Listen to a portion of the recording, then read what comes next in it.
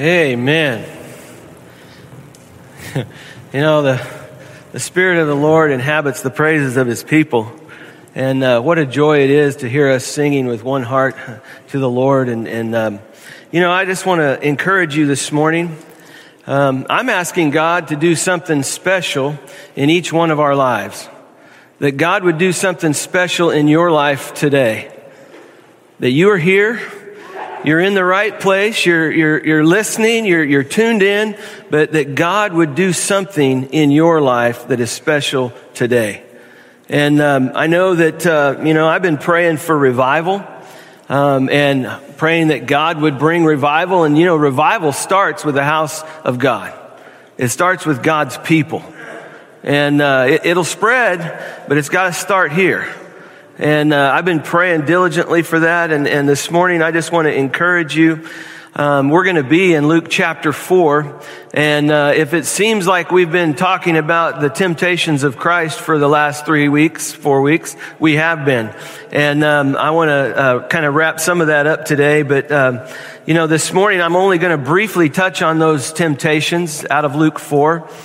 Because we've already studied them and just recalling some of that to mind. But I want to talk about this in order to bring forth one part, if you will, one facet, one aspect, one snapshot, if you will, of the totality of who Jesus is. Okay, he's so diverse. He's so amazing. But I want to talk about one aspect here. And in this series that we're beginning today, it's going to be called the solidarity of Christ, the completeness, the wholeness of who Christ is. And Jesus Christ is the solid rock, and all other ground is sinking sand. And we believe that, and that's why we're here. We want to hear from the Word of God. But since Christ truly is the rock upon which we build our faith, He is the rock and the one who provides that solidarity, that oneness, that wholeness. I want to call it the indivisibility of life, the wholeness of who He is and who we are. I raise the question, what aspects do we see in Jesus's life to make our life more unified, more solid? Okay, what are the things that we see in His life that will make our lives more solid, more unified? And some of those things that I'm talking about are things like the authenticity of Christ.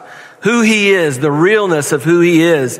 Maybe it's Christ's advice, the things that He shared with us in His Word. Maybe it's His availability. Aren't you just wonderfully glad that Jesus Christ is available when we need Him? I mean, what a wonderful thing. You think about His agony of what He went through on the cross for you and for me. His awesome beauty, his absolute victory over death. I mean, all of these things add to what I want to call the solidarity of Christ. And one of the things that I just mentioned was the word authenticity. And I want to talk about that for just a moment. Genuineness. When we talk about authenticity, we're talking about genuineness. We're talking about legitimacy, truthfulness, trustworthiness, validity, or even, I want to say, realness. And my assumption this morning is that a fundamental human need and a widespread longing in our day is the longing and need to be authentic people. To be real. To be authentic. See, your worldview, your lenses that you view the world with will greatly impact what you believe is critical about authenticity. See, authenticity from a secular point of view or perspective, as real as we try to be, will never truly fulfill our deepest longing. See, being authentic is not an end of itself, but a critical component to discover who was I created to be. See, the question then needs to be asked, Why is authenticity so important to my journey? Why is authenticity so important to your journey? You know that the inside and the outside match up.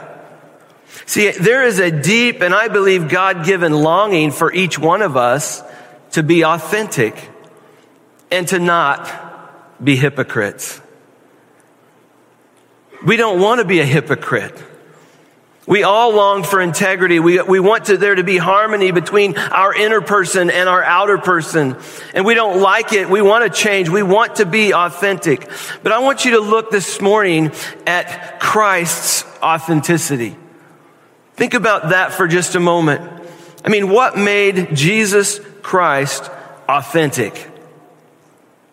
Jesus was authentic in that he identified himself with sinners, with us. He was authentic in that he identified himself with us. In Hebrews 4, I know I said Luke 4 and we're going to go there in just a moment. Hebrews 4 verse 15 says, "For we do not have a high priest who cannot sympathize with our weaknesses, but one who has been tempted in all things as we are, yet without sin." See, Jesus was fully human and fully God. So that makes him subject to vicious and malicious attacks by Satan. And I want to look at these three different temptations that Satan threw at Jesus in Luke 4. And I think we're going to see that at the heart of each one of these temptations was a very simple question.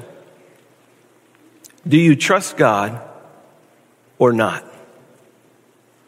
Do you trust God or not? Read with me, if you will, in Luke chapter 4, beginning in verse 1. I'm going to read down through verse 13. It says this, God's word.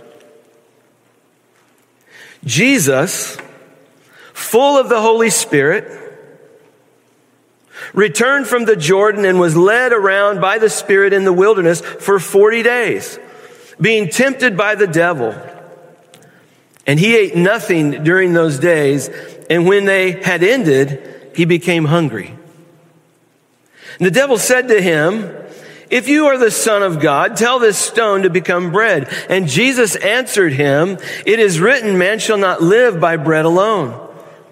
Verse 5, and he led him up and showed him all the kingdoms of the world in a moment of time. And the devil said to him, "I will give you all this domain and its glory, for it has been handed over to me, and I give it to whomever I wish.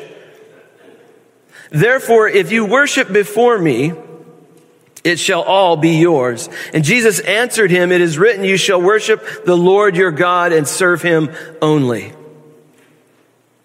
Verse 9, and he led him to Jerusalem and had him stand on the pinnacle of the temple and said to him, "If you are the Son of God, throw yourself down from here, for it is written, he will command his angels concerning to guard you.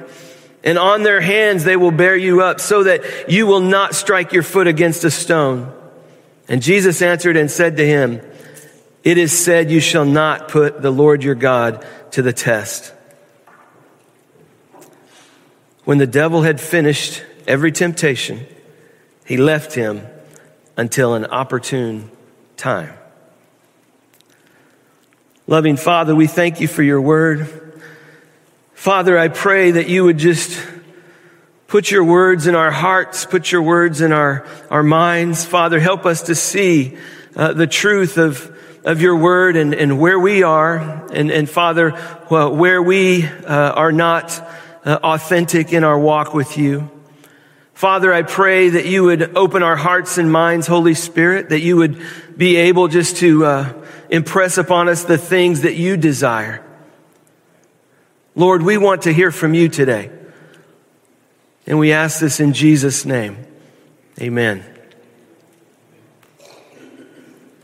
You know, in a preview of Jesus' temptations, Luke 4 provides the most detailed of all of the accounts of his temptation.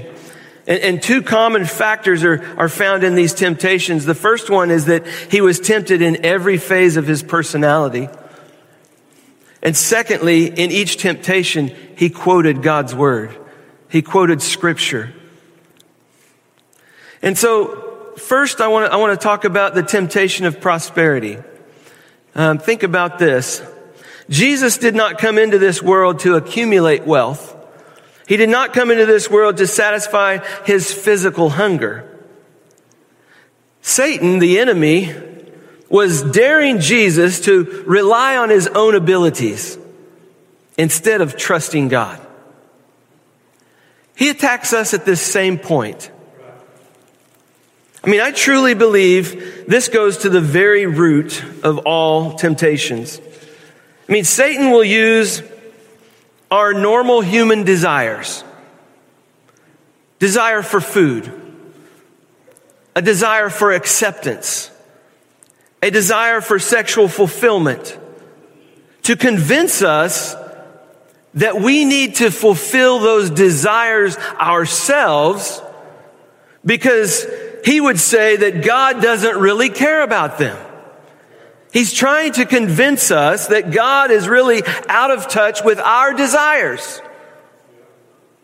And because every human being longs to be known and loved as we truly are, the good and the bad, the beautiful and the ugly, the highs and the lows, all of it, to be unconditionally loved in a conditional world.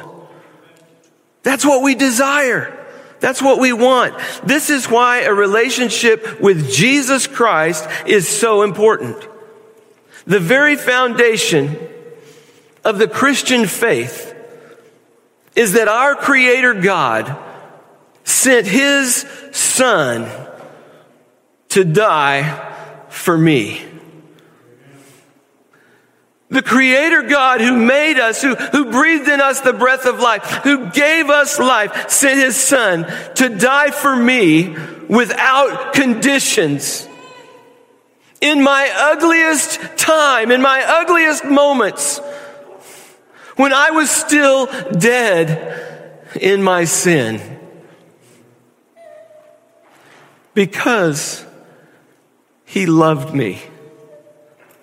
Because He loved me unconditionally, He sent His Son to die. See, the gospel not only hinges on the death and the resurrection of Jesus Christ, but the church's ability to authentically, sincerely, and genuinely share that hope through broken and messed up people. We don't have it together. Can we admit that we don't have it together? That we need Jesus? Because we think we got it all together, and that's what we put forth. That's what we put out there. But biblical authenticity requires courage. Not recklessness. It requires balance in grace and truth. Grace and truth about ourselves. Grace and truth about others. And more importantly, grace and truth about who God is and what He has done. See, our attempts to achieve authenticity are experienced and revealed as we walk this path of life. Not when we throw it all in the microwave, of personal and cultural opinions as we strive to be real. It's all about what God's Word says, and what God's Word says you are and I am and who He is. See, the opposite of authenticity is hypocrisy. It's being a hypocrite. Now, I know that all of us, at one time or another, strike a pose. We try to appear differently to others than we really are on the inside. We try to appear confident when we're scared. We try to appear poised when we're shaken or peaceful when we're anxious. We even try to appear happy even though we are grieved. We try to appear healthy when we're sick or enthused when we're bored or concerned. Oh, we try to appear concerned when really we're apathetic. We try to appear devout. Oh, yes. Oh, so devout when really we're indifferent. We just don't care.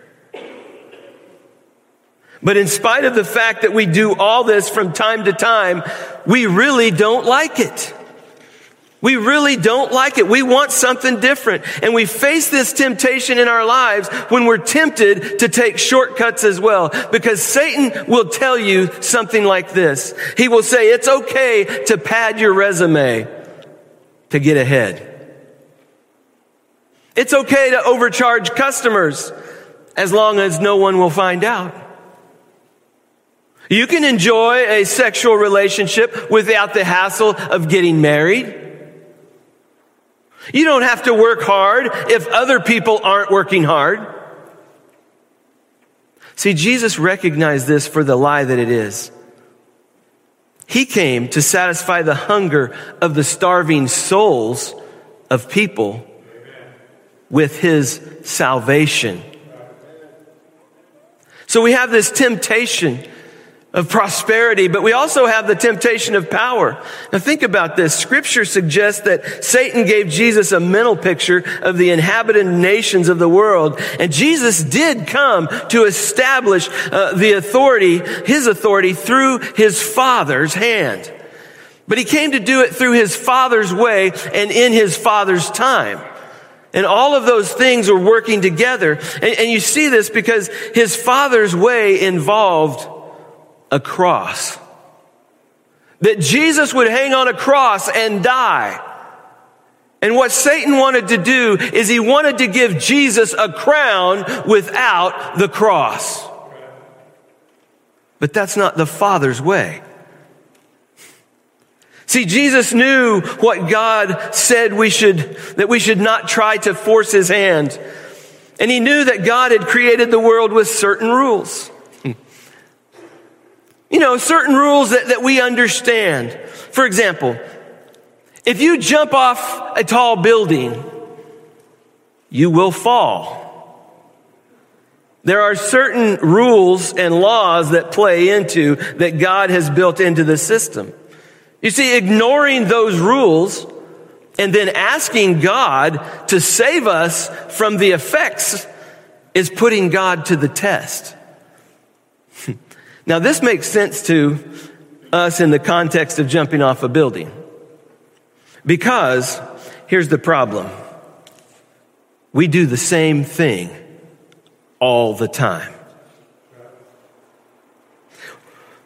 God tells us certain things have certain effects. And then we ask him to prevent those effects from happening. Let me give you some examples. We test God. We test God when we ask him to give us health while simultaneously overeating, failing to exercise, and doing other things that are detrimental to our health. We're testing God. If I eat all of this junk food, then can you make sure I don't have diabetes? Stop testing God. Eat what you're supposed to eat. Do what's right. You see, this is so important because we test God when we ask him to protect our children and help them grow up to follow him while simultaneously neglecting to raise our children to put God first in their lives.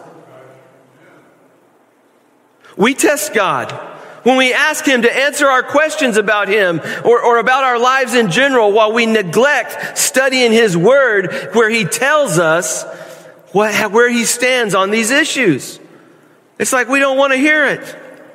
We test God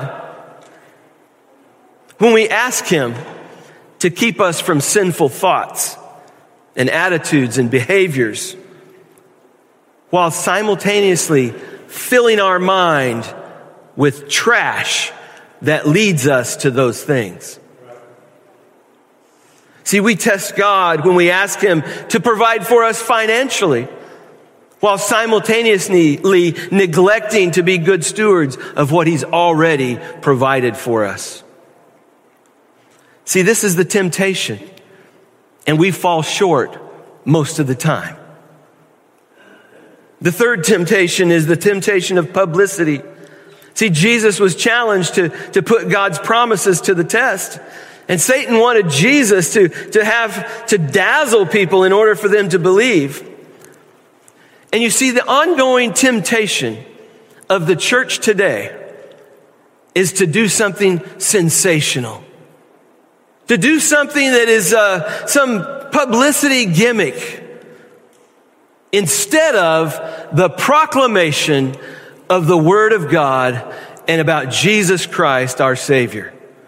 Instead of proclaiming to the world that Jesus Christ came to die for us, we're relying on other things and other gimmicks, if you will.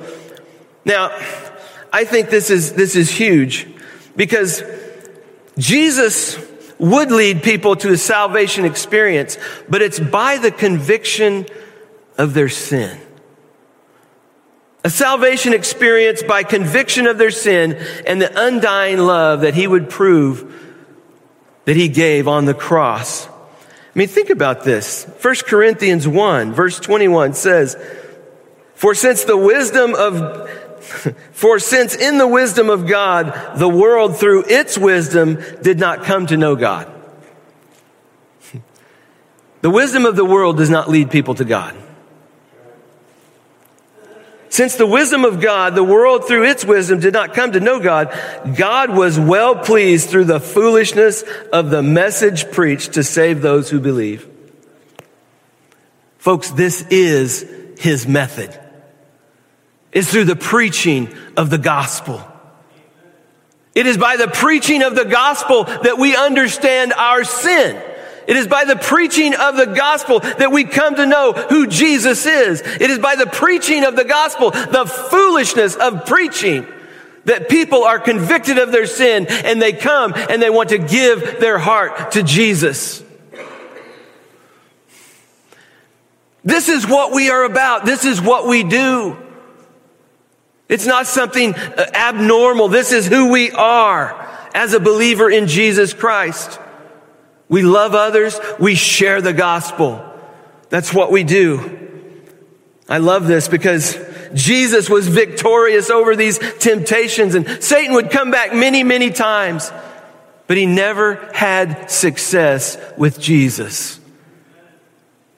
And so Jesus Christ is authentically our Savior. He's the real deal.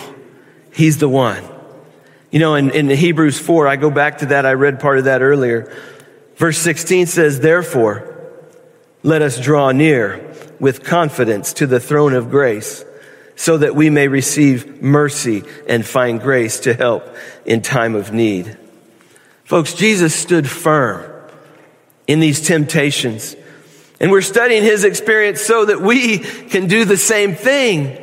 So that when we are tempted, we can stand firm just like Jesus did. And we need to trust God enough that we will live the way he tells us to. I'm going to say that again. We need to trust God enough that we will live the way he tells us to, or accept the consequences of ignoring him. But we can't have it both ways. It's one or the other. See, Jesus withstood all three of the temptations that Satan threw at him. And I think there's something important for us to note at this point. While Jesus was fully God, he was also fully human. And it would be easy for us to assume that because Jesus was also God, that it was easier for him to withstand these temptations. But Jesus did not exercise his power as God. He faced these temptations the same way that we face them, as a frail human being. And so if Jesus stood firm in the face of these temptations, and if, like us, he was tempted to sin, what can we learn from his experience? What can you learn from the experience that Jesus had with his temptations? I would say this. First, we learn that God doesn't always lead us into situations that will be easy. Notice it was the Spirit that led him into the desert to be tempted. Matthew, Mark, Luke all record this detail, and Mark even says that Jesus was immediately led into the desert, into the wilderness to be tempted. And this is significant because it reminds us that just because something is difficult doesn't mean that it's not something God wants us to do. Sometimes we think that man, if it's difficult, that must not be what God's plan is. We often buy into that in this idea of American Christianity. We seem to think that if God has called us to something, all of the obstacles will suddenly disappear from our path. And when things get difficult, we think, well, God must not have wanted me to do this after all. Folks, that's not true. That's not true. Some of the most difficult things that God has asked me to do were the things that He put on my heart.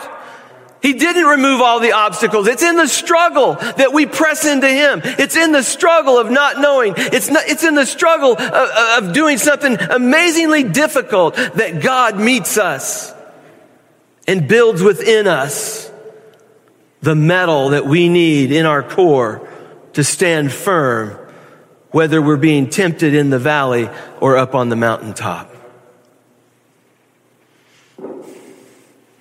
See, when we face obstacles, struggles, sometimes it's because we've ignored God or maybe moved from His path. But that's not the only reason obstacles pop up. I mean, when we face difficult times, we need to ask ourselves this question: is this because of my own disobedience? Or is this because God is trying to teach me something else? Is God allowing this for some other reason? And sometimes trials are just part of the job of being a Christian. Jesus said, they hated me, they're going to hate you. We also need to be reminded of this, that Satan likes to run the same plays over and over. He hasn't come up with a new scheme yet. Okay? As we read the account of Jesus' temptation, we should be reminded that He faced the same kinds of issues that we face today. Jesus was tempted in every way, just like we are. And yet He was without sin. See, this fact should be exciting to us. This should be like, oh yeah, bring it on. You know why? Because we can come to Jesus for help when we face struggles. He's been there. He's done that. You know, whenever we face a difficult situation or maybe a decision, we usually seek out someone else who's been through it too. I mean, we seek the advice of someone else, maybe who's lost their job or maybe who's been through a divorce or maybe made a similar purchase that you're planning on making or maybe they've been on vacation to the place where you are going. Okay? Whatever that situation is, we seek the advice of other people. Why do we do that? Why do we ask them? Because their experience can help us. I mean, they can tell us places they went. They can tell us about the things they did. They can tell us what worked well and what didn't work well. So it seems like a no-brainer when we face temptation that we ought to ask Jesus' help. We ought to ask Him to help us. See, we can draw from His experience and apply it to ours. I would also say this, that the key to victory is not so much just saying no to sin as it is to saying yes to God's way of doing things. I mean, many Christians go through life this way. You know, focused on not messing up. I just don't want to mess up. Focused on not giving in to the temptation. And I think a better course of action is for us to focus on doing what is right. Focus on doing what is right, on saying yes to God and His wisdom for our lives. You know, my wife, Tracy, she's an exceptional grandmother. I've watched. I've taken notes. I learn. She's an exceptional grandmother, and she doesn't get frustrated with her grandchildren. About the third time around the house, I get frustrated, but you know. But if behavior needs to change, her approach is one of redirection, not scolding or negative reinforcement. And what I'm saying is we need to implement this strategy in our own lives. When temptation comes, don't focus on not messing up or not giving in. Redirect. When the temptation comes, redirect, refocus. Focus on doing what is right by saying yes to God and His will and His wisdom in your life. Because if you will focus on that, we need to start by knowing what God wants us to do and then do it. But if we will fix our minds on trying to please God, then we will necessarily avoid sinning. Because we're focused on Him. He's going to guide us. He's going to lead us. He's going to fill us. He's going to use us. But what happens is we're not focused on Him, and we're focused on everything but Him. And then when the temptation comes, we don't know what to do. And what I'm saying is redirect, refocus, focus back on pleasing God, doing what He wants us to do. But I would say this lastly, and I'm almost done here. Remember that an idle mind is a devil's workshop. An idle mind is a devil's workshop. We get into trouble when we begin to fill our time with things that distract us from God. When we spend time aimlessly wandering around the internet, we invite trouble because we look at things we shouldn't, or we're tempted to buy things that we can't afford. When we spend most of our time with people who have different priorities than God does, we invite trouble because their priorities will start to become our priorities.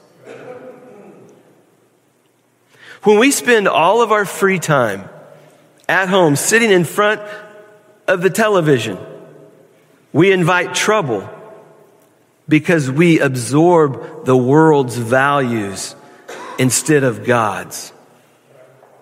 Instead of inviting trouble, I'd challenge you to make time for things that will repel trouble, that will get rid of the trouble. Focus on what God is doing and what He wants you to do. Folks, it's a pretty simple proposition. Stop doing bad and do better. Redirect, refocus. I'm going to ask our worship team to come back up here, and they're going to lead us in a couple more songs. And folks, this is a time of decision. It's a time of invitation. It's a time for focusing on the Lord. And the key is that if we want to avoid temptation, if you want to avoid the temptation in your life, then we need to work at drawing close to God. And the operative word here is work. If we don't work at developing our relationship with God, our relationship with Him won't be developed. But if we will put in the hard work of developing our relationship with God, If we will put our focus not in just trying to avoid temptation, but instead trying to do what God wants and what pleases Him, folks, that will prepare us to stand firm with Him, not only on the mountaintop, but also in the wilderness. Folks, we need to work on our relationship with God. See, today is a great opportunity. We're 4 weeks into this new year. Many of our resolutions have gone by the wayside. But it's not too late to work on your relationship with God. Say yes to Him. Get in a habit of saying yes to God. Fill your time with the things that He cares about. And we're going to see an amazing revival take place in this community of faith, in this area. If we, His people, will surrender ourselves to God. Folks, that is authenticity. It's being real with Him. Not posting not striking a pose, not doing those kind of things. Just coming and just laying it at His feet. See, I believe that we need to do that. That we all need to do that.